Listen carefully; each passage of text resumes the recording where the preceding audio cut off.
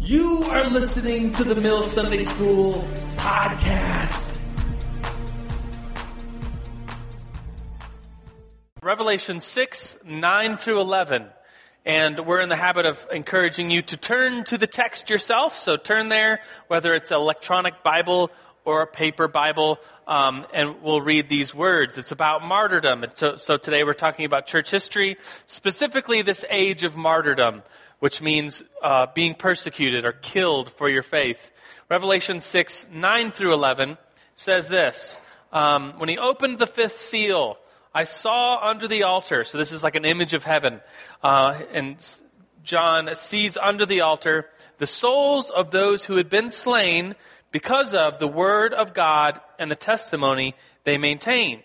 So it's this idea that these saints who were martyred, their souls are underneath the altar. Kind of this image of they'd suffered, but now they're here in heaven. And verse 10 said, they called out in a loud voice, how long, sovereign Lord, holy and true, until you judge the inhabitants of the earth and avenge our blood. You make all things right, basically. These people that their souls are in heaven because they died because they were Christians. And then verse 11 says, then each of them was given a white robe. And they were told to wait a little longer until the number was fulfilled for their fellow servants. And the brothers and sisters, they were all killed just as they had been. So martyrdom, a big part of the early church. It's within the context of the Bible. So as we talk about that this morning, let's first start by opening in prayer.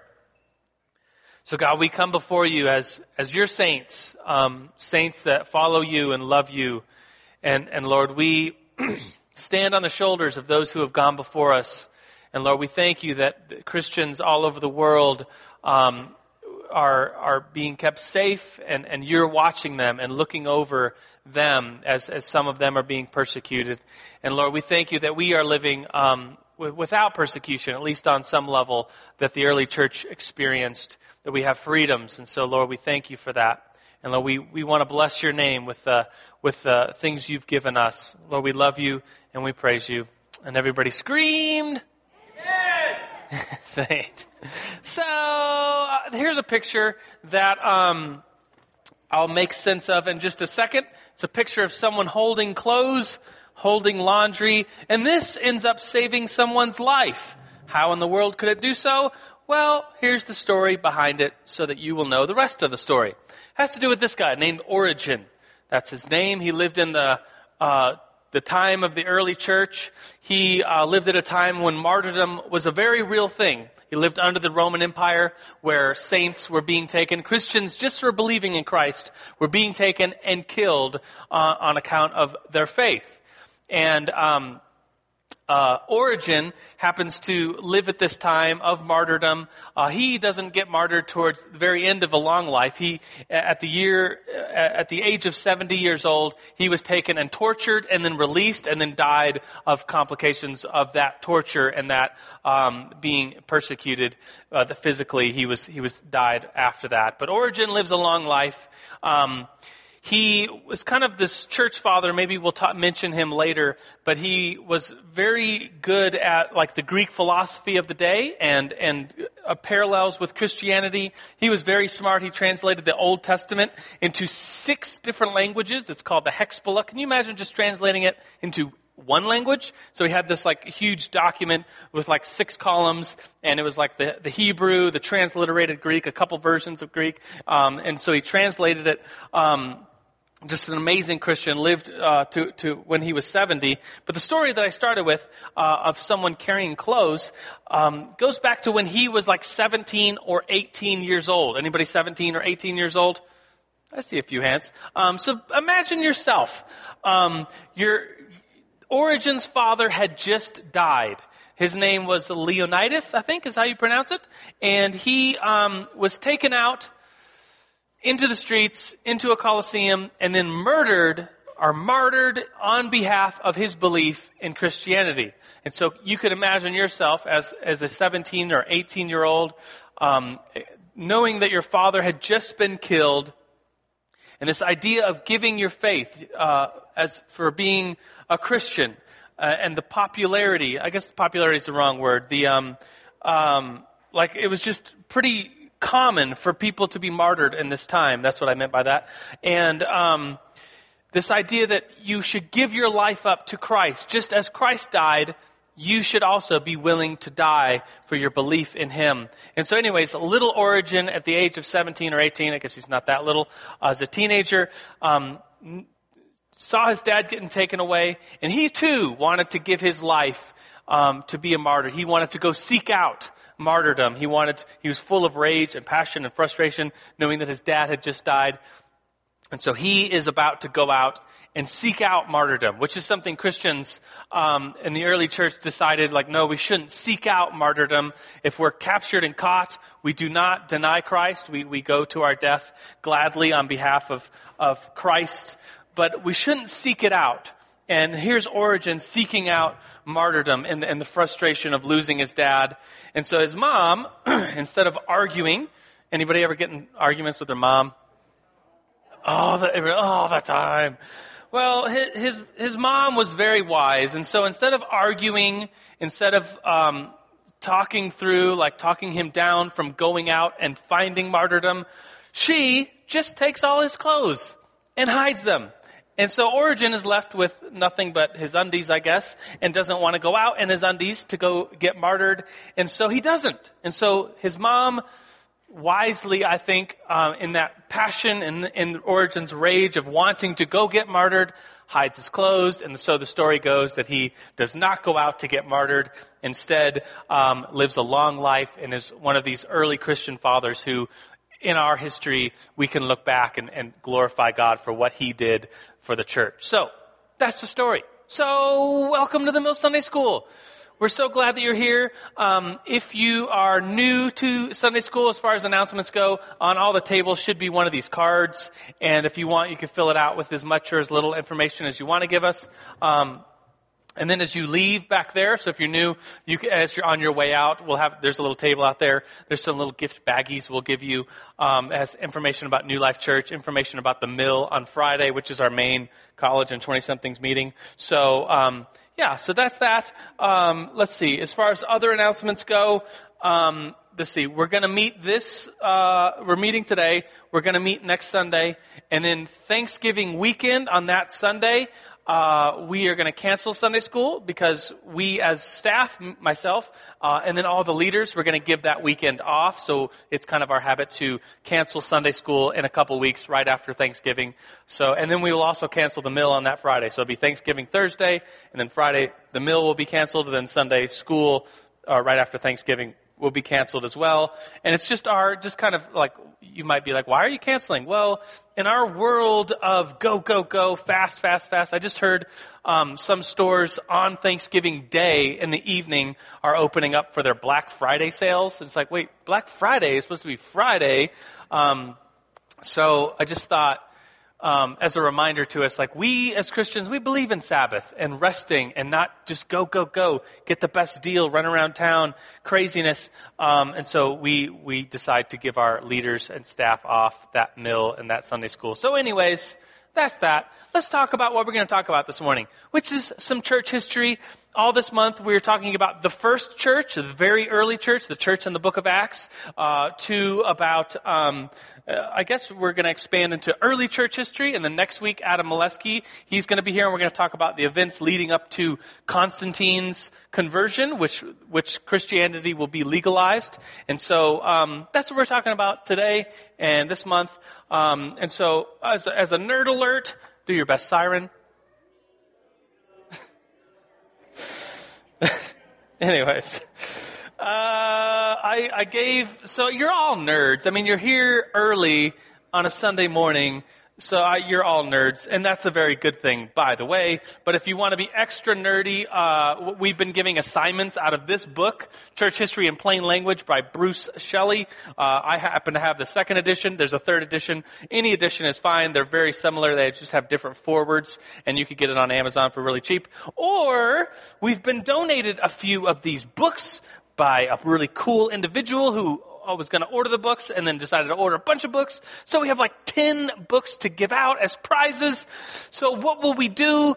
Well, I just thought, it'd be fun to have some sort of contest, and I thought, it'd be fun to do like a photo contest of some sort. So take pictures of something Sunday school related, either today or like, I don't know, maybe a drawing of Sunday school, then you take a picture or scan it, or I don't know, you're creative. And so the top 10 people, or I think we have 9 books, the top 9 people who have the best photo will win a free book and be extra super nerdy. And so when you take the picture, we have like a hashtag now because we're cool like that.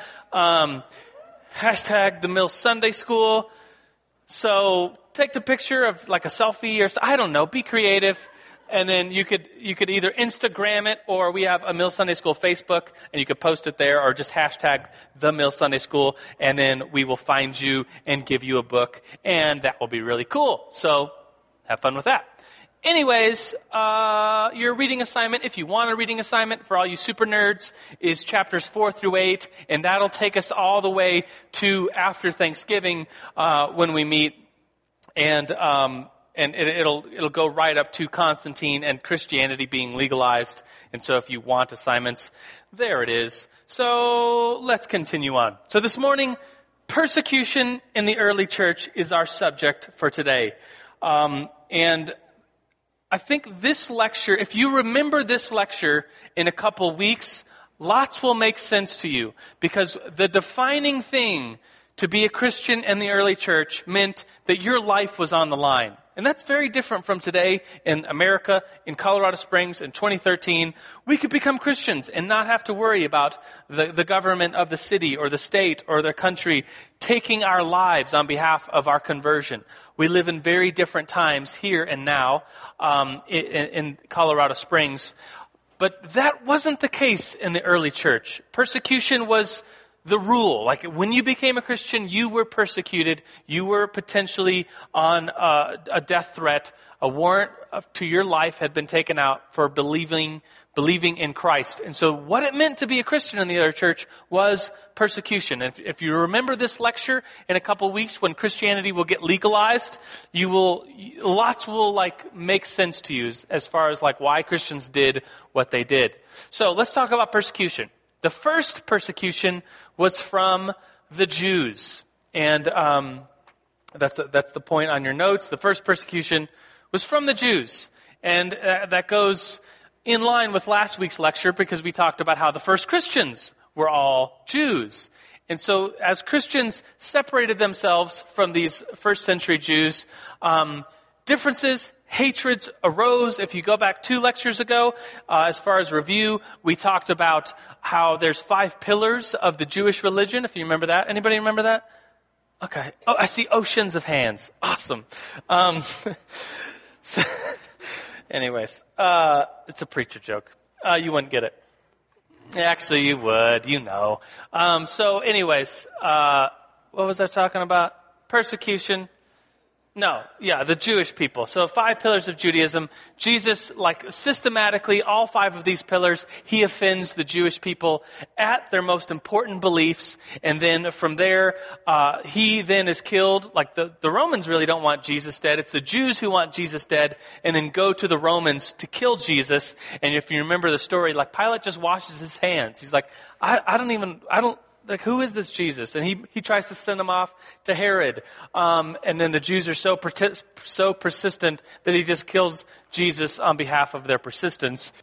And the Jews, the first Christian to be martyred, and I guess the exception would be Jesus, but technically he wasn't a Christian. He was the Christ. So I think you could make an argument there that Jesus wasn't the first Christian martyr since he was the Christ. But the first Christian martyr is often this guy, talked about as being this guy right here. Anybody recognize this guy? Stephen, yeah. So there's a Rembrandt's picture of the stoning of Stephen, where Stephen in Acts chapter 7 makes this long speech about how the Messiah was to come. And he talks about Abraham. He talks about Moses and David and all the saints. It's a really good recap of like the whole Old Testament in Acts chapter 7, Stephen's speech. And he says in verse 52, so Acts 7:52, he says, basically, they killed they killed those who had previously announced the coming of the righteous one. And basically, Stephen points his fingers at the Jews standing around him and says, now you're doing that. You don't recognize that Jesus was the anointed one, the Messiah. And they are enraged, and they get really mad, and they kill him right then and there on the streets of Jerusalem. They murder him. They stone him to death. And there's this random verse in there that says that Paul was there. And so his name at the time was Saul. That's his Hebrew name. So if we zoom into this picture, that's Saul up there holding the coats for the people throwing stones at Stephen. And Paul's there.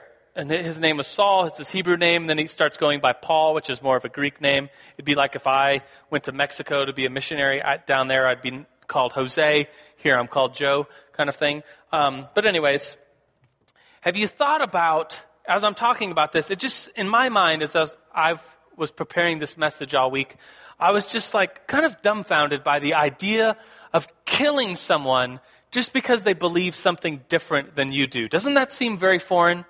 If you're like, pause and think, like, let's say an atheist visited, and if you're an atheist, you're welcome to visit. Like, there's nothing in me that's like, oh, we have an atheist in the room, we need to kill them. It's like, whoa, no. There's free coffee and bacon and donuts back there. We're not going to kill you because you believe something different than we do. Like, we welcome you. We want you to experience love, the love of Christ through us. And so if you believe something different, you're totally welcome here. The idea of killing on behalf of different beliefs is just very foreign in my head, as I'm sure it is in your head as well. But I thought about this, and I thought, how quickly people, when they're full of fear and when they're full of just like hatred towards someone, how quickly people are to eventually, I guess, hate or kill, have this idea of punishing or imprisoning or hating and killing someone of different beliefs. And so it goes back, in my mind, this this glimpse into who we are as human beings. In my mind, goes back many years ago to the events of 9/11. So this is 9/11. 2001, when the Trade Center two planes flew into it and destroyed it. So that was like 12 years ago, if you do the math. And I imagine many of you were in elementary school. Raise your hand if you were in elementary school. Raise your hand if you were in middle school.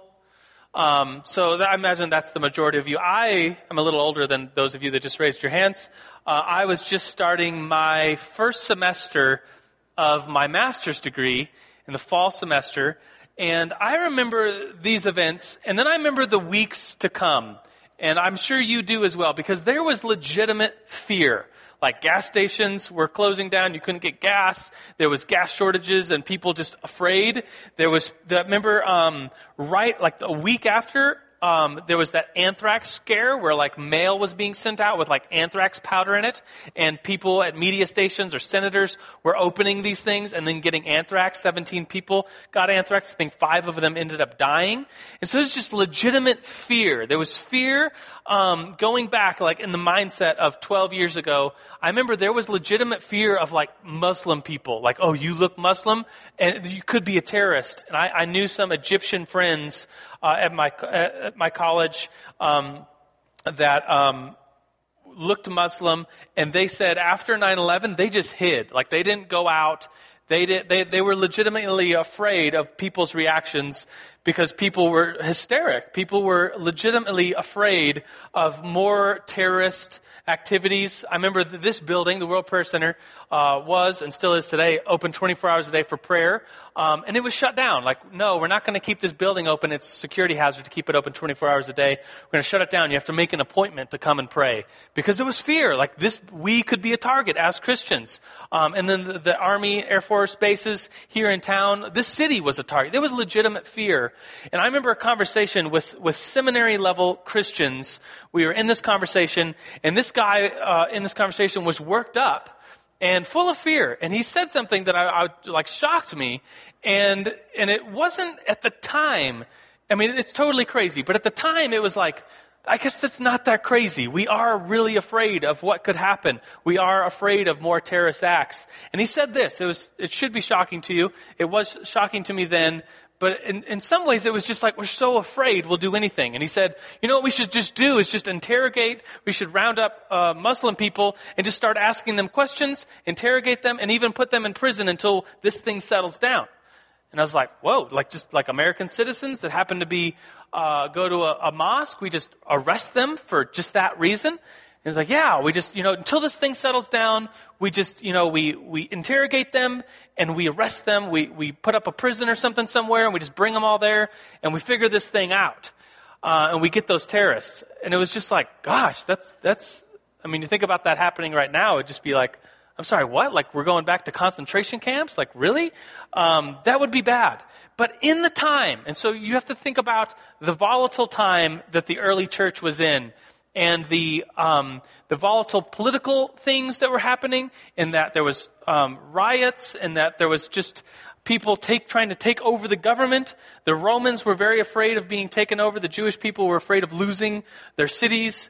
And so in that mindset, it's not that crazy to think that the normal human reaction is just to hurt, to be afraid of those that are going to hurt you, to imprison, to kill, to martyr because of fear. And so if that's a little glimpse into why there was persecution, maybe that helps us in our mindset. So anyways, I want to give it back to you to discuss at your table. So if you're in a smaller table, join a bigger table. And I want you to answer this question, which should be a very easy question to answer. So I want you to further the question and talk a little bit about this. Are Christians hated today? Question mark. And I say, yeah, of course there's people out there that hate Christians. But I want you to kind of go beyond the question and just say, yeah, they're hated today. Kind of say who, where, talk about persecution or Christian people hating Christians here today in America. But then if you know some things about events around the world where Christians today are being persecuted, you could bring that to your table discussion. So take like 2 minutes and discuss this question at your table. Ready, get set, discuss. All right, who would like to share something that was said at their table, something surrounding ideas of Christian hatred or persecution or martyrdom today, either in the United States or outside of the United States? Anyone want to? Yes, Aaron Higgins. Thank you. So I would say that hatred of Christianity takes a different face depending where in the world you're at. Here in America, I would say our persecution is more societal in nature, where we're the punchline of a joke. It's true. You turn on a sitcom or something like that, and it's going to be the caricature of a Westboro churchgoer being portrayed as a Christian. But you go into China, and you're literally in a punching line. So the difference between where you're at in the world is what the hatred is going to be wearing. The Coptic Christians in Egypt right now, the churches are getting burned. They're getting murdered in the streets. The Syrian Christians, same thing's happening to them. We don't face that here. So hatred towards Christianity takes a different face depending where you're at. So for us, it's more mockery than persecution physically. Yeah. Anybody else? Yes. I would throw the mic, but I would hit someone in the head. I know you would catch it, though. Yes, thank you. All right, I was sharing with this group here. When I was stationed in Baghdad, there was this Christian liquor store owner, and he was closing up his liquor store at the end of the night or whatever, and he got shot in the back of the head. And so there's my experiences in Iraq. There's a lot of persecution for Christians, specifically from Muslims, but for just in general in the Middle East, they're like the gentleman was saying in Egypt, they're persecuted. They can be killed. Yeah. And then here I was saying that the persecution for Christians is not typically not violent. But there is, kind of in society a bad taste in people's mouths for Christianity. Yeah. So yeah, thank you for sharing that. Anybody else want to share? Yes, Caitlin, and we'll let you wrap it up, Caitlin. Here's the mic.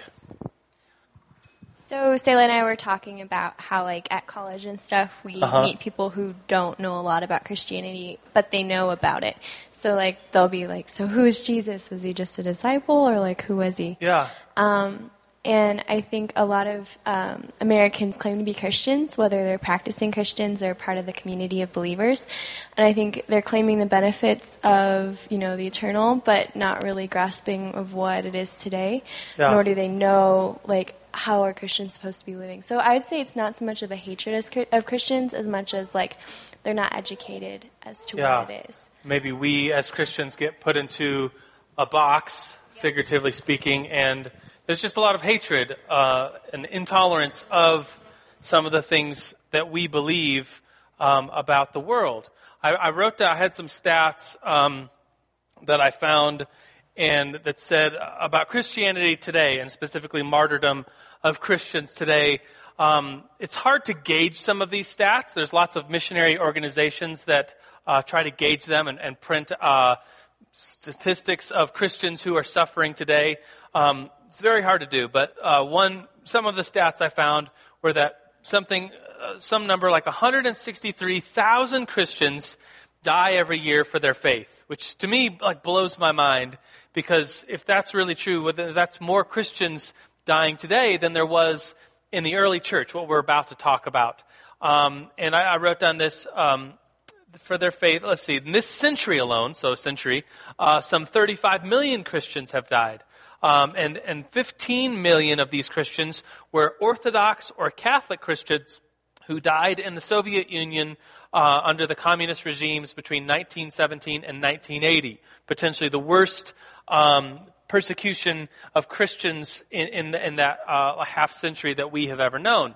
And it's like that's something that's foreign to my mind. I've never studied the Russian church or the persecution that happened there. But if these numbers are real, that's mind-blowing. The top persecuting countries today are Burma, Myanmar, China, Egypt, Iran, and Laos. I just don't know that much about the persecution, the missionaries serving there, being killed. Every once in a while we'll hear stories and glimpses, but it's really hard to gauge, and it's really just surprising, like the amount of persecution happening today. Any of the stats you read, to me at least, are very surprising, because when I think of persecution, I think of the first century, but potentially there's more happening today. So what we're talking about is very relevant. And so let's talk about the persecution of the Romans in the first century. And I think like the persecution that happens today, it's somewhat involved or intertwined with the politics of the land. And the Roman persecution has a lot to do with politics. You might just think, oh, they hate Christians because everybody hates Christians. You just hate Christians because you hate Christians. Well, they had their reasons. The times were very volatile politically, and Romans were very afraid of people and groups revolting from the Roman Empire and starting their own thing or causing war. Here's a picture of a map, actually, of the Roman Empire in the orange at the time of the early church. It's this huge section of land, very powerful empire that we still talk about today. We're talking about it right now. And in this Roman Empire, the emperor, the leader, the king, the Caesar of the Roman Empire was worshipped as God. So here's a picture of a statue of this Roman emperor, with wings and above the people, and the other parts of the picture, people looking up at him and worshiping him. And to be a Roman meant you held your leader in such respect, so much so that you worshipped him. And emperor worship was common for Julius Caesar, for Augustus Caesar, Tiberius Caesar, all the Caesars, Nero Caesar. He was worshipped as a god, like the sun god incarnate here on earth, and you were to worship him. And if you didn't worship him, well, then that was an act of treason. And if you think about it that way, these Christians were not just killed for fun because they were Christians, but these Christians were killed because the Roman government was somewhat afraid of a bunch of people uprising and committing treason against Rome. And so they would hold these things at least once a year where everybody in Rome would just burn some incense to Caesar. You would pay your respects to Caesar. And if you didn't do this, if you didn't burn the incense and say, Caesar is Lord, well then that was an act of treason because Caesar was God to these people in the Roman Empire. And so could you imagine yourself as a Christian, as a follower of Jesus, Jesus is Lord, could you go and willingly participate in this? Could you burn incense and say Caesar is Lord? No, not so fast. That would be a denial of Christ. It would be a denial of what you believe. And so it's for that reason, this reason of treason, that the Roman Empire was afraid of these Christians, afraid of what they might do in their uprising, afraid of them. So we have on your tables should be a piece of paper. And I only printed one. I have some more if you want a copy. But it's this letter from Pliny to Trajan. And you obviously can't read it all right now or take the time to read it slowly. But you could read it later if you're so inclined. I'm going to pick several pieces to read out. What's amazing about this piece of paper is this is one of the letters between a governor, Pliny, on the left, to the emperor at the time, Trajan. And this letter is circa 110, 111 to 113 AD. This is a very early letter. And what's interesting is that it mentions Christians. So here's two Roman officials, Pliny the governor, Emperor Trajan. We have a series of correspondence. And in this particular letter, and a few other letters around this letter, we have them mentioning Christianity, which is potentially one of the earliest mentionings of Christianity from a non-Christian source. This is a primary source. And a few years ago, I taught a course in church history for King's College and talked about how important primary sources are. In every class, we talk about primary sources. And when I said the word primary sources, the students in the class, I told them to say, primary sources? It was really weird. But primary sources, you say it. Primary sources. It's kind of fun. So it was just a reminder of this is really how we do history. We look at primary sources. So this is one of them. A letter from a Roman governor to the Emperor Trajan. We're not really sure what Pliny looks like. This is just an artist's rendition of him. So I have a picture of this. And maybe you'll see why I did that. If you know The Office, you know that's the very hated character, Dwight Schrute, kind of by the book, kiss up character. And this, it starts off with this. I mean, talk about emperor's pet or something.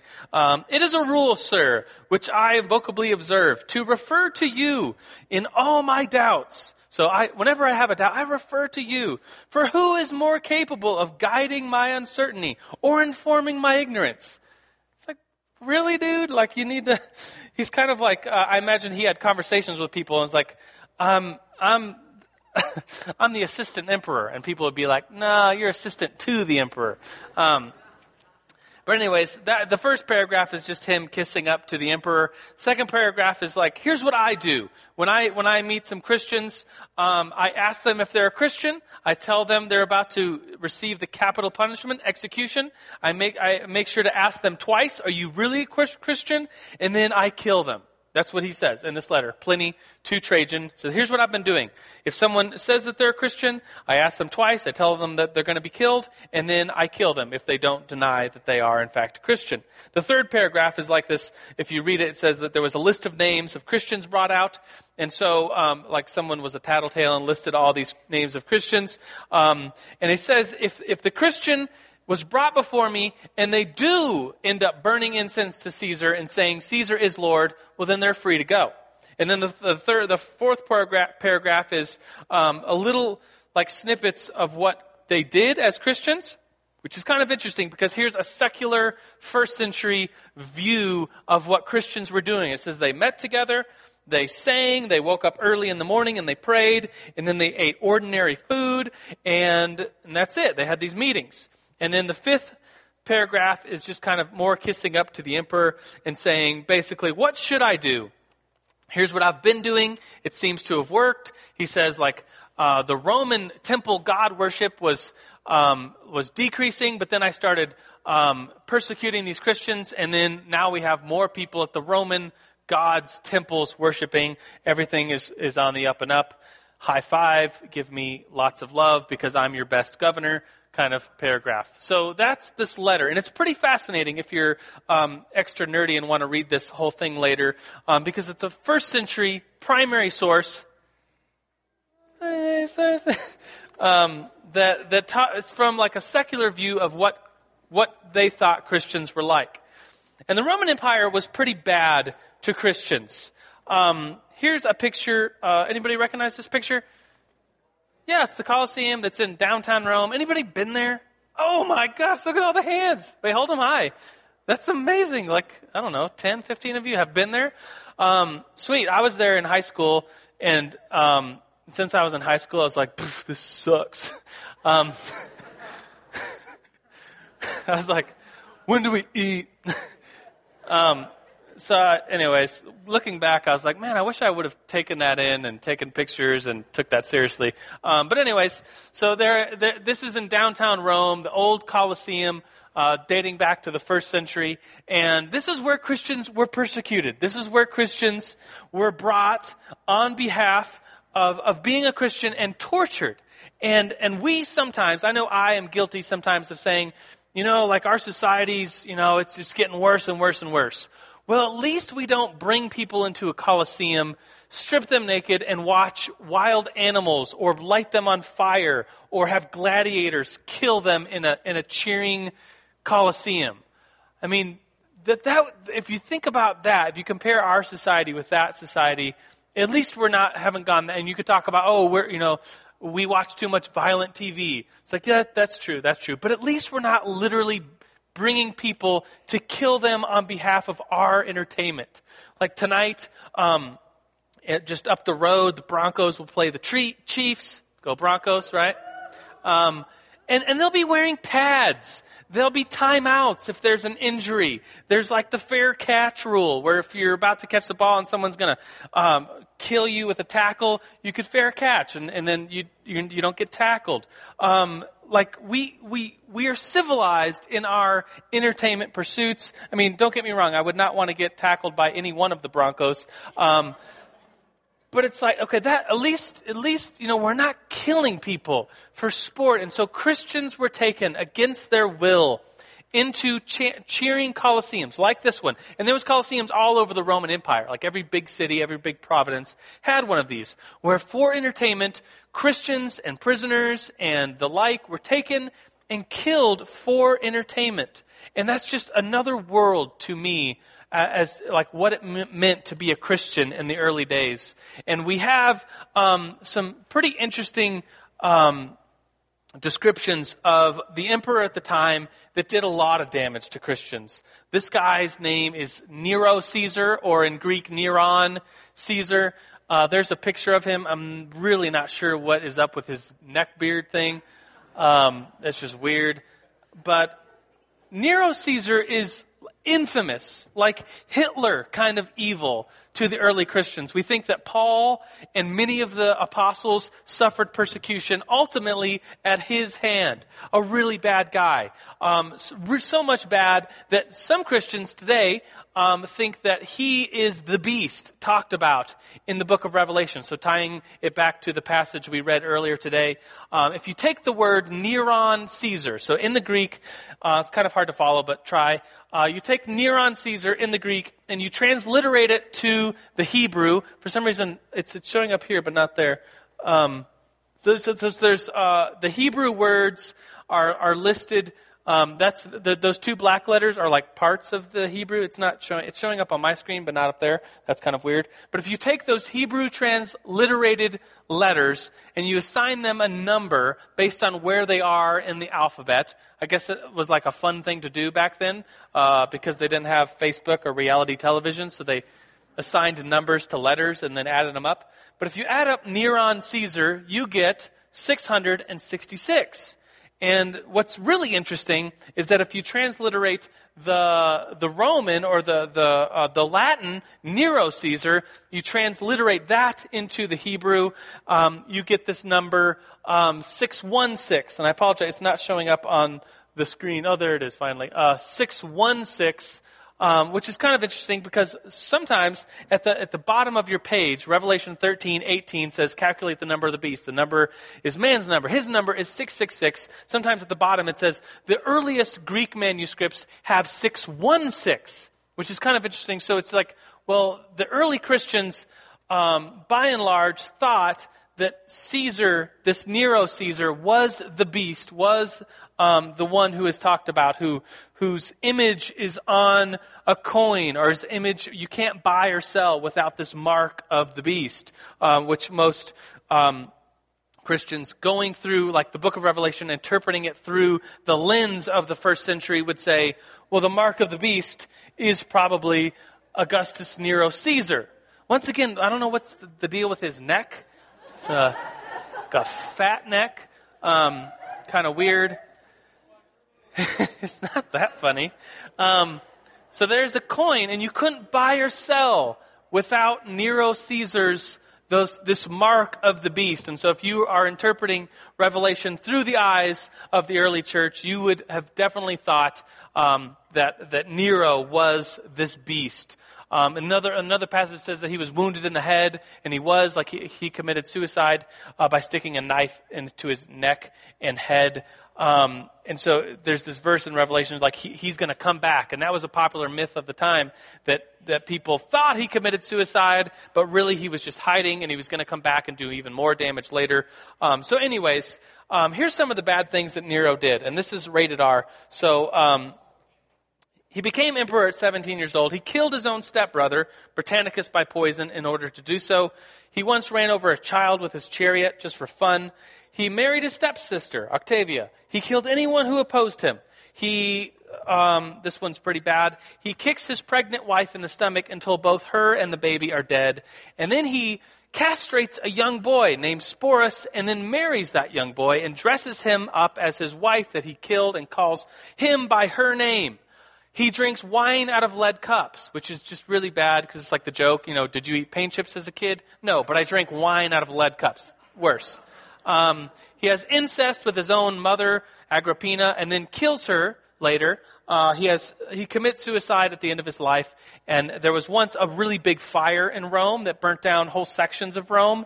And he, of course, instead of taking the blame, because a lot of historians think that he burnt down those sections of Rome because it's how convenient that when those sections of town were burnt down, in its place, he built his own personal gardens there. So a lot of historians are like, he might have burnt it down on purpose. But it's Tacitus, a Roman historian, says that Nero blamed who for burning down Rome?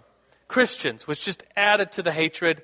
And Nero had this gardens so he built gardens on top of these burned ruins, these beautiful gardens. And at night, so says a historian, Eusebius, that Nero would put Christians on a pole and then cover them in tar and flammable things and then light them on fire to be lamps in his own personal gardens as these Christians suffered persecution just for being Christians. And it's like this image of suffering on account of Christ, suffering on account of being a Christian. And so, in conclusion, there's this sweet quote that we just call it a sweet quote because that's what we always call it, on the back of your notes. And the picture on the front is someone planting seeds. And the quote is from Tertullian, who was a church father, who said that the blood of the martyrs are the seeds of the church. And I think we were in a planning meeting. Our Sunday school leaders were in a planning meeting, and Jordan Lee, wherever he is, he had this idea that was just hit me really hard, that we stand on the shoulders of Christians who have gone before us. We have freedoms today that the early Christians did not have, and we have freedoms that were foreign to the early church being persecuted. And so what will we do with this freedom? What will we do knowing that we have the freedoms to be Christians and that the early church did not? That we don't have to suffer like they did, at least here in the United States right now today. We could come and meet in peace. And to think about them, to remember them, as we're doing the Friday nights at the Mill. We're on a similar series about martyrdom and saints. and to think about them, to consider those that have gone before us and to suffered. I'm going to end with a prayer by this man. His name is Polycarp. He lived from 69 to 155 AD, a very early Christian. In fact, he is said to have been a disciple of John, the John that wrote the Gospels. So here's an eyewitness, John, to Jesus, discipling a guy by the name of Polycarp, who was a bishop in Smyrna. And if you read in Revelation, it talks, there's like, to the angel of the city of Smyrna, write. And then basically Smyrna's letter is, you're going to experience persecution, but be faithful even to the point of death, and you will get the victor's crown. So here's Polycarp in a Colosseum. He just for being a Christian and not burning incense and worshiping Caesar as God, he was brought into a Colosseum, and they lit a fire under him, and that fire was supposed to burn him and kill him alive, but for some reason the fire didn't work, either by prayer or by a miraculous thing, or just by, someone didn't know how to light a fire. The fire didn't work, and so here's the picture of him getting stabbed and killed in front of everyone. I imagine it's like the crowd cheers. He prays this prayer, which is where we'll end today's lesson. Polycarp's prayer as he's dying, a martyr's death. He says this: O Lord God, the Almighty, the Father of your beloved and blessed Son, Jesus Christ, by whom we have received the knowledge of you, the God of angels and powers and every creature, and of the whole race of the righteous who live before you. He says, I give you thanks that you have counted me worthy on this day and this hour, that I should have a part of the number of your martyrs in the cup of your Christ, to the resurrection of eternal life, both of soul and body, through the incorruptible imparted Holy Spirit, among whom may I have acceptance this day before you as a fat offering, acceptable and pleasing as a sacrifice, according to you in an ever truthful God. So he's like comparing himself to like an Old Testament sacrifice, his body being burned for God. And God, you have ordained, for I have been handed my life over to you, when whom I praise for all things. I bless you, I glorify you, along with the everlasting heavenly Jesus Christ, your beloved Son, with whom to you and the Holy Spirit be glory both now and into all the coming ages. Amen. So Lord, we come before you having read a prayer of an early saint who died a martyr's death. Lord, we do give you glory. Would you take any sacrifices we give of our own lives, of our own self, of our own obedience as an acceptable sacrifice to you, Lord. Lord, we love you and we praise you. We thank you for the freedoms that we have now today here. And we thank you for the Mill Sunday School to be able to look back and reflect on those who have gone before us. So we worship you and we praise you. And everybody said, amen. Thank you for listening to the Mill Sunday School podcast. You can find more information at www.themillonline.org.